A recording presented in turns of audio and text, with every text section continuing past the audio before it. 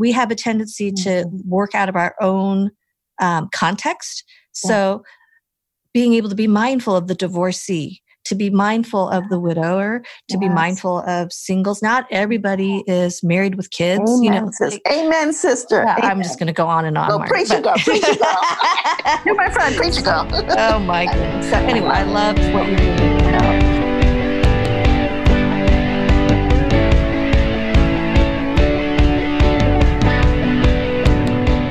Hello and welcome to Someday is Here, a podcast for Asian American Pacific Islander women on our ethnic journey and leadership. I am your host, Vivian Mabuni, and we are so glad you're here.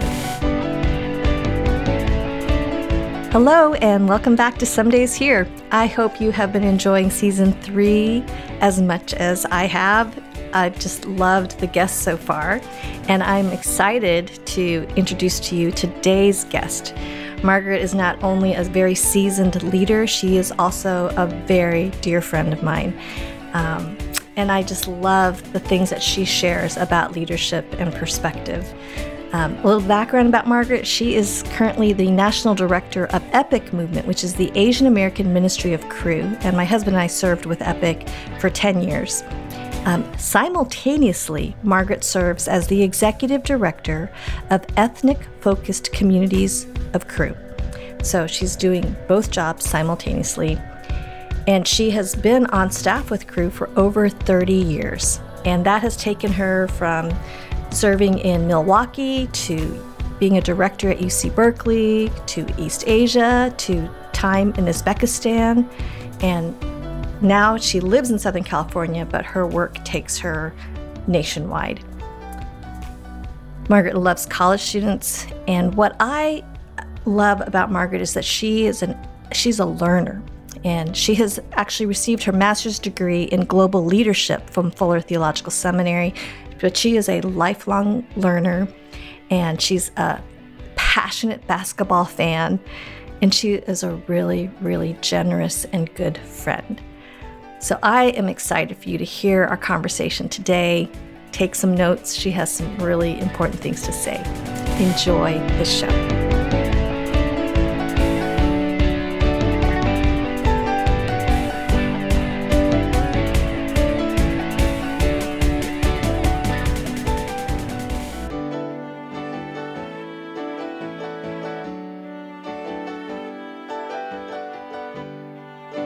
All right, welcome back, friends, to Someday is Here, and I am thrilled to introduce you today one of my dearest friends. Margaret Yu and I have known each other over 3 decades. We've at least known of each other, and she is a woman I deeply admire, respect, and love. So, as I had introduced earlier, before our conversation, some of her bio, she is so much more than all of her achievements and all of her roles. And I just think you are going to be so blessed with today's conversation. So without further ado, welcome, Margaret, to Someday is Here. Thank you, Vivian. I'm so excited to be a part of this and what you're doing with Someday is Here. It's amazing, and it's so encouraging for so many people, not just women, but people of color. Well, I am reflecting back on our friendship. And we've worked together. We have served together on different assignments and teams. But let's go way, way, way back. Like, how did we first meet? And then we'll jump into your story a little bit. Oh my gosh. Okay. Correct me if I'm wrong. I think I first met you because you were a friend of someone that I worked with or knew who was involved with Cru. So I knew you when you were you a student? I think you were a student. Yeah. Or getting ready to join staff with one of the organizations that we're part of. Yeah. And so I think that's my first experience of you. But I also, at that point, knew of you because you were a woman who, in terms of your life, even back then, you were investing in women, and you were known as that girl. There's always that girl, right? The girl who multiplied and invested her life, and you could see 5 generations of influence or so from your campus in Colorado.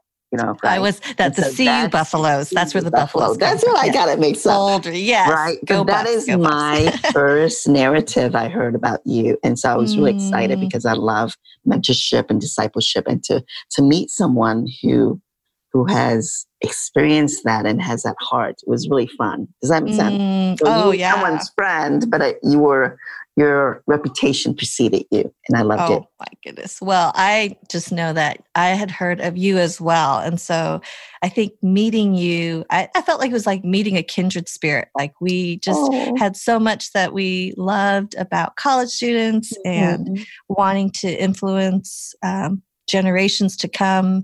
And one of the things I've really loved and appreciated about you, Margaret, is your passion for leadership, and that you would invest and get a master's degree in global leadership. I mean, you've had your perspective on leadership has gone beyond the college campus. To me, it's always remained very global.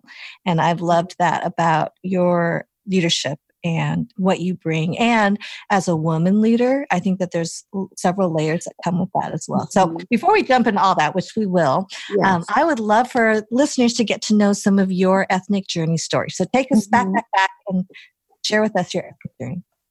So I grew up in the Midwest, but my family came to the States when I was little. So I'm a Midwestern girl. So very much my values are very Midwestern, but I grew up being a minority. And I hate I don't use that word now, but I was a minority in that there weren't that many Asian Americans or Chinese Americans where I came from. And I was always like the one that stood out, whether I was with all my Black friends or my white friends, I was always that. There weren't that many, back then, there weren't that many Hispanics. And so my story was always before college, I was what I call myself a banana, which is a derogatory term for some, which is, that you're yellow on the outside, but white on the inside. I could have been other things too, but I wanted to be anything but Asian American. And I didn't like myself. I didn't like Asian food. I didn't like the fact that my family was so traditional. And there were just a lot of things that I did not like. And it was a lot of self-hatred, to be honest. But then I got to college and, lo and behold, God really used some people in my life to really embrace my heritage and my history. And that changed the trajectory of my life. And so I was really grateful for that. And so after that, I got involved in really wanting to invest in the Asian American community. So I'm curious, like growing up, did you, like when you say your family was pretty traditional, like did you speak Chinese at home? Was it bilingual? Yes, How did that? Yes. My parents, they don't speak much English. And so I was actually ashamed of that, if that makes sense. And this is actually one of those stories where I feel like we affect the next generation, like what you're talking about. But I remember growing up, one of those moments where I would go, oh my gosh, I'm speaking Chinese at school. And I was so ashamed. And I totally remember that moment. And I was trying to swallow up my words. And that is a picture of my identity journey and ashamed of myself and my family. And so it took a while. Like I think I started my relationship with God in college more closely.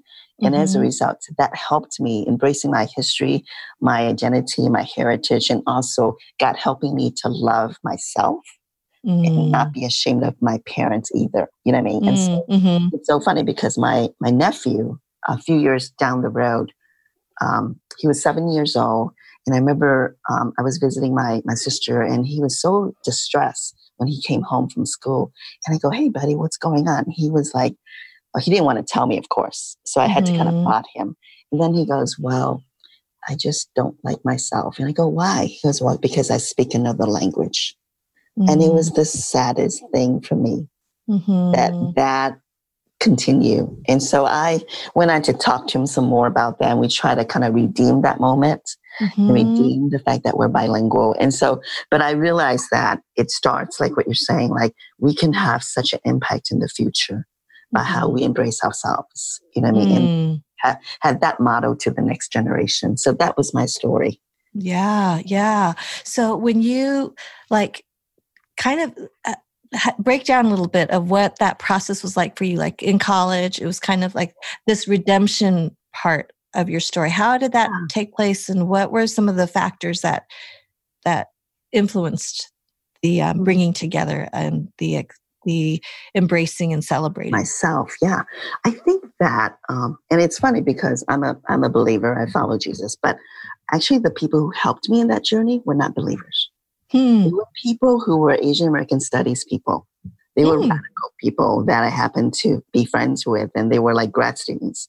And so they actually challenged me in my thoughts about being an Asian American. And so because of them, on my own, I read up on Asian American history, Asian American studies. And because I learned about my own history and stories, it emboldened me to go, oh, I've always felt like the other, like what's wrong with me? But rather when you hear these stories, it changes you and you go, wow, we've been oppressed and we didn't even know it. Or I didn't know it. And then I embrace my narrative as an Asian American and not being ashamed, but really proud of the history of suffering and the history of leadership in there. You know what I mean? And so it's really, I believe all truth is God's truth. And I believe that God used those 2 or 3 people in my life when I was a freshman to really help me embrace who I am, which really, I think it's the hardest calling in our lives. I think Parker Palmer, one of my favorite authors, he talks about our truest calling isn't just a vocation of career of what to do, but the hardest and our truest calling is to truly be ourselves and then to offer ourselves to God and to glorify Him by doing whatever He says. That's beautiful. Being truly ourselves is such a journey. And so I think from these people who didn't know God, they really taught me to truly accept part of who I am and my heritage and all, the things that I was ashamed of. And to go, this is actually God's. So that's something I'm very grateful for. That I had that experience and through people who really value their heritage. Yeah. Tell me, are there any parts of Asian American history that are particularly, that stand out to you, are things that you learned about that you had not known of beforehand? Like, what are some of the things that you learned? Well, like the Exclusion Act, the Chinese Exclusion Act in 1800s. I mean, I remember going, I'm older, so I remember going, wow, this is like less than one generation. I wouldn't be able to own land or do certain things. And I remember it just hit me like, oh my gosh, I have so much privilege. Or the Japanese American experience, like in school, you can learn about American history. There's only one sentence about the internment experience. But then I realized there was so much more. And actually, to be honest, it angered me a lot. Part of my identity, embracing my identity, was actually learning that I didn't know so much. And then I got really angry. And I don't think I ever became a militant, but I can understand where I could have. Does that make sense? Sure. And I think it was so frustrating to know that I didn't know. And so if you don't know your history, you repeat it, right? And so that just made me so angry. And like the Japanese internment, but even, like in recent history right now, there are Laotian and Hmong Americans who are detained right now, who are going to be sent back to Laos. Wow. Because of the war that we had in America in the in 1970s, secret war and stuff like that. People don't know about that. But then they look at things like, well, they're from another country, so we should deport them. But they don't understand how they got here in the first place and how America used them as part of the secret war. And as a result, many people died. And so I think history is so important. You know what I mean? And because without history, there's no anchor for who you are as a community. And That's so good. You know what I mean? Like, when you first found out other things about Asian Americans, you're like, dang, I just want to, swear or something. I'm sorry if I can say that. You know what I mean? Yeah, sure. I mean, I think for me in my journey as well, there's the feeling invisible at times. And so that's, personally, and then realizing that a lot of our history feels invisible as well, but there's just not much focus. Even if I think about like Westerns or period dramas, they're so white-centered that it really doesn't afford me a space to see my story being lived out. So it's interesting because I think the photo of when the railroad finally met from the West Coast to the East Coast, they finally met in the middle, and you see the photo, and there's probably about 100 some people there, but not a single Chinese person is there, and the Chinese helped build the railroad. But that to me is an example of feeling like I'm always invisible. Yes. I love that picture, Viv. That's why we're friends. I love that picture because it's so poignant, right? It's like, oh my gosh, this is our story. And like last year at the Rose Bowl Parade, my friends were part of this Chinese Heritage Foundation, in which, to their credit, for the Rose Bowl Parade people, they were honoring people who worked on the railroads. Oh, and wow. It was sponsored by the Chinese Heritage Foundation. And what was amazing about that story is kind of like the redemption of that, what you're talking about. So in that picture from 1800s, we weren't even in the picture. Right. But here, it was 2019 or 2018, one of those, it was last year. It was here, this Chinese American Heritage Foundation sponsored this float. But what they did was they didn't just talk about Chinese Americans who worked on the railroads, but they invited all the other people of color to be a part of that float. Wow. And to me, that is what we do in how we lead this world that is so fragmented and so polarizing. That's right. And so I love that story because it's a redemption of what we can do. It's a pain. It's a historical pain. Like you said, you and I would say, I hate this. I hate that. Right. But it's redemptive. Yeah. And that's what we can do. Like our lives are full of redemption, I think, as Asian Americans in 2020, right? Like, look at you. You know what I mean? Your life is redemption right there. So is mine. You know what I mean? Yeah, that's encouraging. That's encouraging. Well, I would love for you to share a little bit, like, growing up, you mentioned feeling embarrassed. Were there times that you remember where that just evoked particular pain for you as an Asian American? There were. I mean, just personally, I would say, because when you're the other, people make fun of you. When they don't know what to do with you, sometimes they make jokes. And so it wasn't, it was more the names, like, that you get called, that was the more salient thing, was being called certain things. And the silent thing to me, the thing that's not obvious, the implicit thing is assuming certain things about you as a woman or a person of color. So, they assumed that I would be good at math, and which I was, but that's different. But, they did assume that I didn't, I wasn't good at literature, but I love French and different things. Does that make sense? So there are certain assumptions that people make about you because you're a woman. And that is carried into adulthood when you work for any organization or church or anything. So those are the kinds of pain that I can recall. But there's a lot of calling names, and even, being involved as a student. Sometimes I'm so surprised that I'm still involved in predominantly white organization that I love. It's part of my growing up. But when I think about the beginnings of that, I remember as a student at University of Michigan being involved in this great evangelical organization that was helping me grow in my relationship with the Lord. It's so complex, right? But, God used these people to help me grow as a person. But at the same time, I would go to these meetings and I would sit there and go, okay, that skit's supposed to be funny, whatever. College students do fun things. They have kids, they have other things. And so I remember sitting there going, okay, I am sure that skit was racist. Right. And I had to reconcile, what do I do with that? Right. And it's very painful when you're the minority and there's not a lot of people you can process that with. Then you go, well, maybe it's okay. Right. And to be honest, at times, I think I stuffed it. There are times in my life, I'm ashamed to say, I wasn't an Esther. I wasn't Esther in that I was trying to fit in, like Esther in the Bible. I tried to fit in. Right. And because it was hard to process when there's not many of us to process. Right. You know what I mean? And so that was really painful. And I think I died to myself as a result. When I look back, I'm kind of sad about that. Yeah.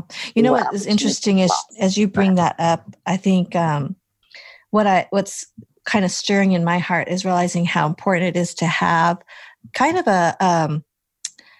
a safety level of numbers in order to be able to process. And so I think for a majority of Asian Americans who grow up in predominantly white spaces, I'm thinking that, adoptees and, just people that are being raised in spaces. And you have white organizations that want to be diverse, but when there's only one Asian American and one Black person, it doesn't make for enough safety to really begin to process and to even speak up about what is taking place that may be hurtful.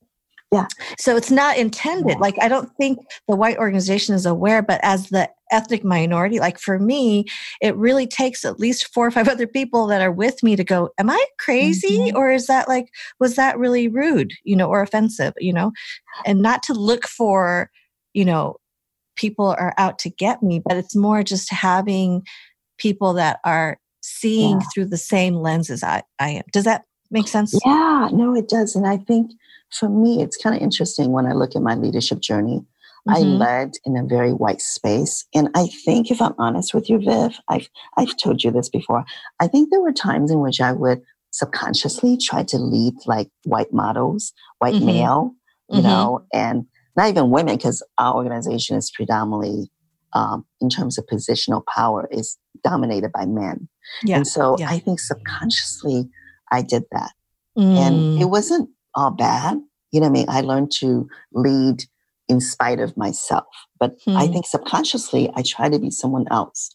And it wasn't until I actually started leading in a Asian American specific space like EPIC, which is the Asian American ministry of my organization, that I actually felt more like myself lead, and it empowered me. It empowered me because there were others who thought the same way that I did.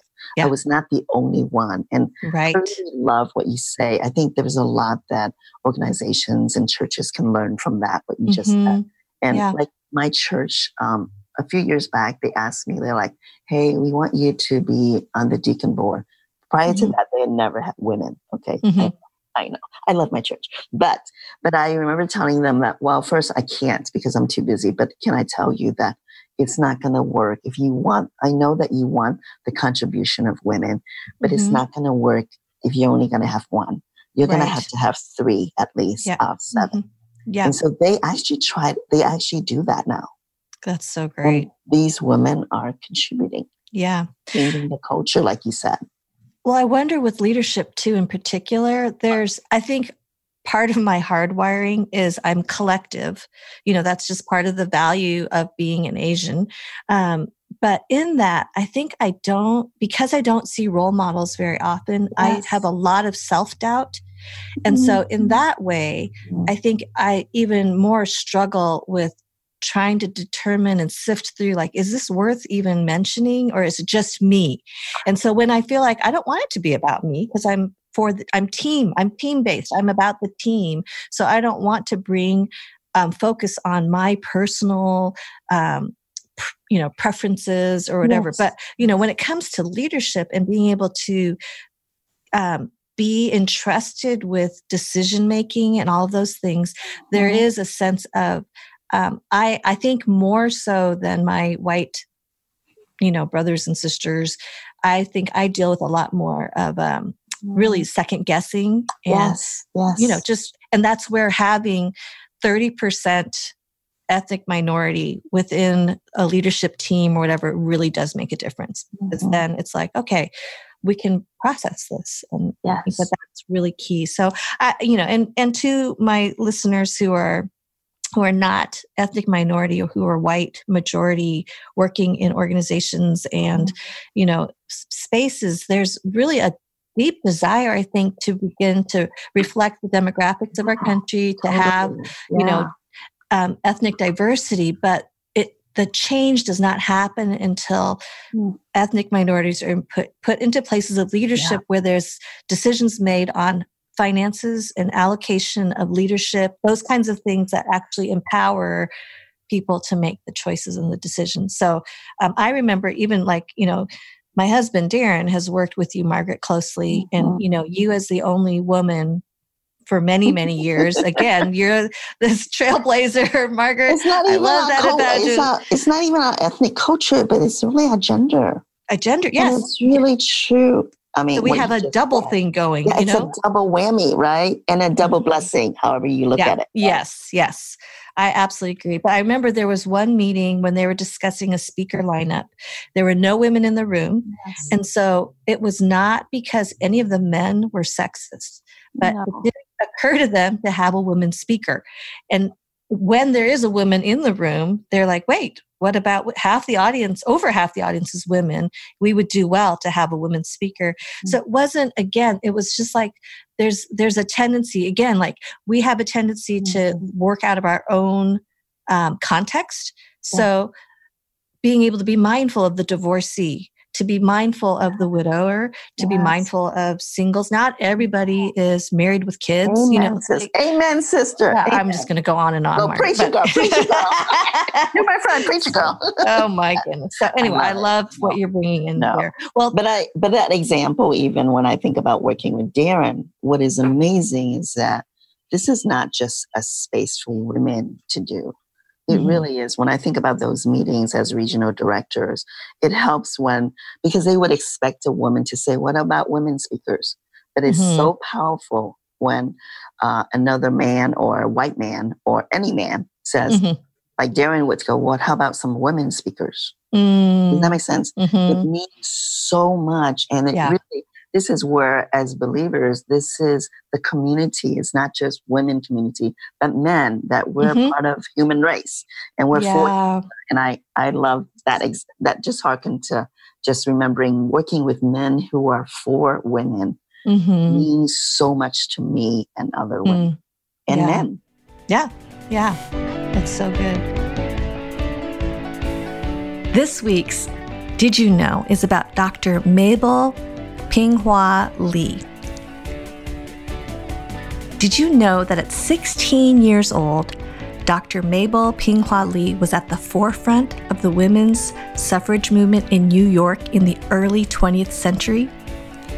Despite the Chinese Exclusion Act of 1882, Mabel Pinghua Lee and her family were able to immigrate from Guangzhou to New York because of a scholarship she received when she was 9.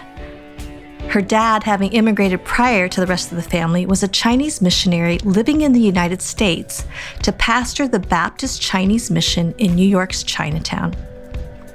Living a life full of faith and action, Mabel Pinghua Lee became a notable suffragist and leader by the age of 16, as she led thousands of women in the streets of New York to advocate for their rights, despite the fact that Chinese Americans could not vote because of the Chinese Exclusion Act, which barred all Chinese immigrants from becoming citizens. Her work surrounding equal voting rights for women extended into her college career when she attended Columbia's all-female counterpart, Barnard College. Throughout her time at Barnard, she was an active leader in the Chinese Students Association. She wrote feminist essays on voting rights for a college newspaper, and she gave speeches on voting rights for women and the importance of the involvement and education of Chinese American women of all ages. After Barnard, she became the first Chinese American woman to receive her PhD in economics at Columbia, became the director of Baptist Chinese Mission after her father's passing, wrote a book on the economic history of China, and established the Christian Chinese Center, which served and empowered Chinese immigrants by providing resources such as English classes, health clinics, kindergarten, and vocational training. While researchers and historians are unsure if she ever attained citizenship and her right to vote, her legacy ensured that all women to come were able to. So don't forget to register to vote. And that's this week's Did You Know? Well, I would love to kind of take the flip side of that. So there have been places of pain. What are places where you experience pride in being an Asian American woman? There's a lot. I have, I feel like I have come a long ways to embracing myself rather than hating the parts of me that's Asian or women. But I remember this one time, a few years back, maybe 6 years back, I was at that point leading a multicultural team, white people, mostly half of us white and half Asian American. I was leading a team of leadership development and HR. And we were going through a really hard time as an ethnic specific ministry within a PWI space. And it's part of life while growing in our organization, which I'm grateful for. And so one of the things that I remember happening was that I just got really angry and sad. And I just had a moment where I just felt like hopeless. And I was crying in front of these people that I was leading, right? And what I love about that moment was, for me, in the past, I would have been ashamed that here I am, a woman, and I'm crying. Does that make sense? Because sometimes there's a stigma that as a woman, you cannot cry.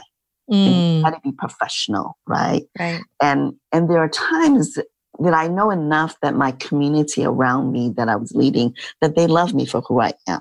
But in that moment, I remember saying to this team, like, I had to apologize. And I was apologetic. And I said, I'm so sorry. I'm very emotional right now. And, and it was almost like I was shaming myself that I cannot lead because I'm emotional. So one of my teammates, who's white, a white man, he looked at me straight in the eyes and he goes, Margaret, we know you're emotional, but we know that you can lead. And that was it changed my narrative. The narrative that if you're emotional, you cannot lead. In fact, what he was saying is that actually because you're emotional, God has used you and will use you. And we're okay with that. We don't assume that you cannot lead because you're emotional. And that was so redemptive. Yeah. It was, but it was a moment that was steeped into what our world says about leadership is very male dominated.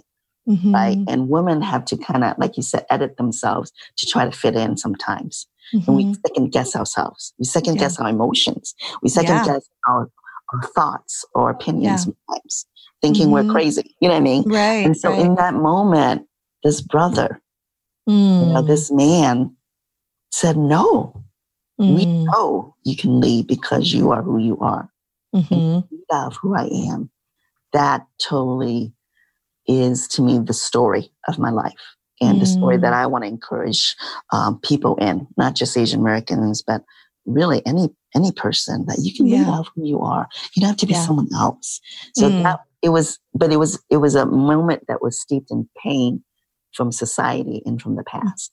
Someone redeemed it. Yeah. And I was really blessed. That's really great. I love that. I think that there's a lot to be said about kind of bringing together all of these different values so that we hold within ourselves Eastern values, Western values, what it means for those who are faith-based, so the faith values as well as gender-wise, what it means to be a woman, and how society, has treated women. So it's all of these in tension at the same time. And this, both this embracing as well as courage to explore, to kind of work through the places that are a little bit more knotted up, to kind of untangle some of those things. And so I would love to hear, like, what kind of advice would you give to the younger generation who want to grow in the area of leadership, who are Asian American women? And this obviously will be applicable because I think leadership is a topic that is true of all people. But in particular, like if you think about this younger generation, they really do desire to lead. They have gifts in leadership. I think the future is bright. We have some amazing up and coming leaders. But what would your advice be to them? I think for Asian American women in general, I would say know your history, know yourself, because the hardest person to lead is actually yourself. And so stewarding yourself actually will make you a better leader. It makes us a better leader, right? And what that means is stewarding all that you are, the good, the bad, the ugly, and the confusing parts of you. And say, God, what does this mean that you want me to serve and love and lead myself in this space? Yeah. But what does it mean to love others in this space? Now, being aware of who you are helps you. It helps you to navigate how to love others. So if you're secure in your base, in your core being, then you're able to be a better leader. Because if you're protecting yourself, you cannot see outside of yourself. You're just doing the job and the skills of leadership rather than truly being a servant leader. So I think that when you can steward yourself and do things that, like you're talking about, like community helps you to know who you are, that you're not crazy sometimes. The community can help you grow and go, you're really good at this, or you have to grow in this area. But that stewarding that so that you can become more secure in who you are, then you're not fighting for space anymore, right? Right. We live in very limited space in America, at the executive level or any level on the streets. Like you said, sometimes there's only one seat at the table for a woman or a person of color. Right. So, but if you're not secure in who you are, then I think if you're not secure, then you're not going to be able to see how you can leverage what you have, all the gifts and privileges that you have, so that you can serve others and for the next generation, which is what we talked about. Right. Because if I'm about myself, and securing that for myself, then I'm protecting myself and not thinking about the people around me or the next generation. So I think pay it forward, but the way to pay it forward is to love yourself and really grow your core being, so that you could become a secure leader without being someone else. You know what I mean? I think especially in my faith community, especially in America, there's so many people sometimes who just want to be someone else, to lead like someone else, to do what someone else is doing, rather than go, but what is God's story for me? What is my contribution to this world? And to applaud those who are doing something different, because we need everyone to do different things. We can't all be doing the same things. Yeah.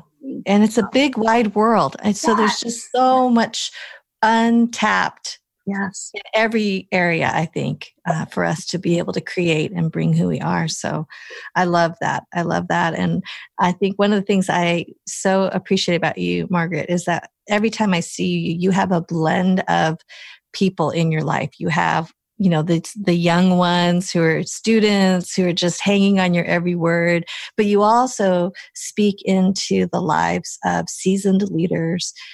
You have a weight that you bring of experience and knowledge and wisdom that I think is really, really great, that you are just very generous about. You are a very generous person.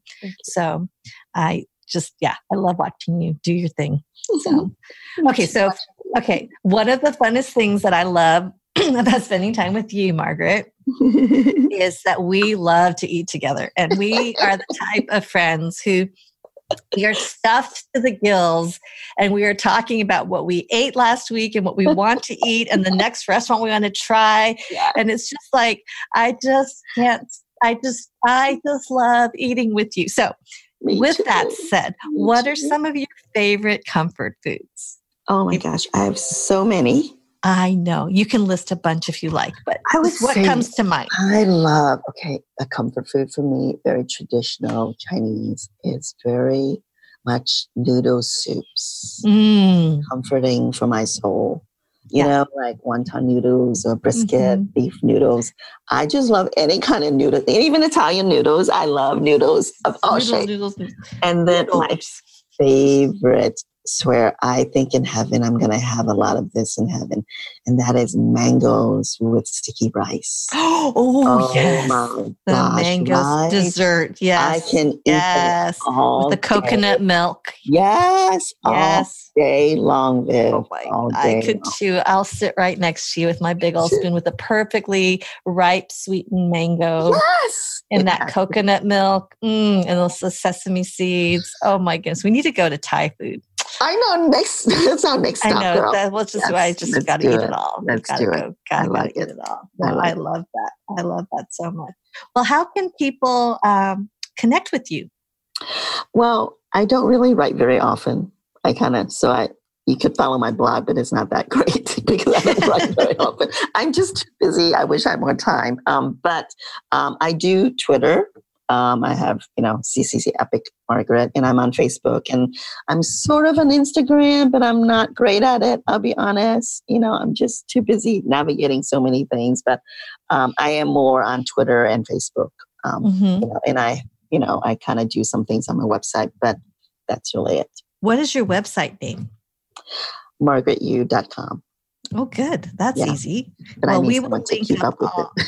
Yes, I hear you there. I hear you so much. So we'll definitely link up all of those places where people can find you. And I am so grateful for you taking some time. I know life has been so full and you're on an airplane quite a lot and you are in a lot of meetings. So thank you for virtual and in real life. So thank you for taking time out of your schedule to really just bring your experience in your life to listeners of this podcast. I think there's just so many gems of what you've shared today that I think are really going to be helpful. So thank you so much. Vivian, thank you so much. Can I say one thing? Sure. I just want to say I'm biased, but I think I'm objective at the same time as your friend. But I just have been reflecting over how, when I think about leadership, it is about it's going beyond the narrative of being a survivor. And I look at your story and the suffering of cancer in those 2 years or more, just the confusion and the pain. But I just look at how you, through yourself and community and God, became more than a survivor, but a warrior who is now leading out to serve so many people, and especially women and women of color and Asian American women. And just that is a great role model for our generation, for the next generation to follow. It's a great, encouragement for all of us, I think, old or young, to really continue to go beyond the narrative of being a survivor, that we're more than that, that we can lead out, and that God can redeem all of our suffering and our pains. And so you live that out every day. And even this podcast to me is a great showcase of that. So thank you for what you do. And I'm just so grateful for you and so proud of you as a friend. So I'm biased. Oh. Well, thank you. I received that with a blushing face, but I'm really grateful. I'm grateful to run with you, and I can't wait for people to continue to get to know you better. I think you have so many fantastic principles of life to share. So thank you, Margaret. Thanks for being on. Thank you, Viv. Isn't Margaret wonderful? I am so grateful to call her a friend and a lifelong friend. We've known each other for over 3 decades, and my life is richer for it.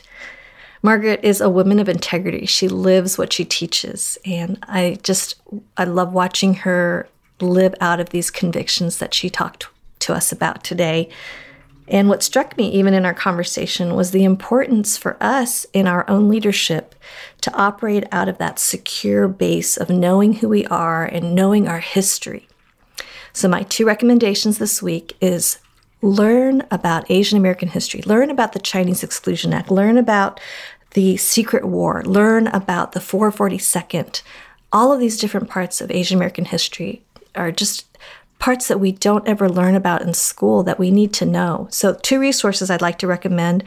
One is the book, The Making of Asian America by Dr. Erica Lee. And that really is this very comprehensive Asian American history of all the different types of Asian American groups that are in the United States. The other is a 2-part DVD series produced by PBS called Asian Americans, and it was just released earlier this year. It's really well done. So I'd like to recommend those 2 resources for you this week. And my encouragement to you is be like Margaret. Be a woman of integrity and seek to love others well. I hope you have a great week, and we look forward to having you back next week for another episode of Someday is Here. Thank you for joining us this week. As always, we appreciate your feedback and invite you to subscribe, share, rate, and review this podcast to help others find this show. The outstanding team that makes Someday is Here possible is composed of an incredible group of men and women. The Someday is Here logo and graphics are designed by Jocelyn Chung. The original music is by Joseph Patrick with Passion Net Production. The show notes and quotes are compiled by Vicky Fan. The sound engineer is Aaron Kretzman. The Did You Know section is researched and written by Elise Izumi. The creative design and website designer is Kenny Wong. And the executive producer is Chantel Reynolds.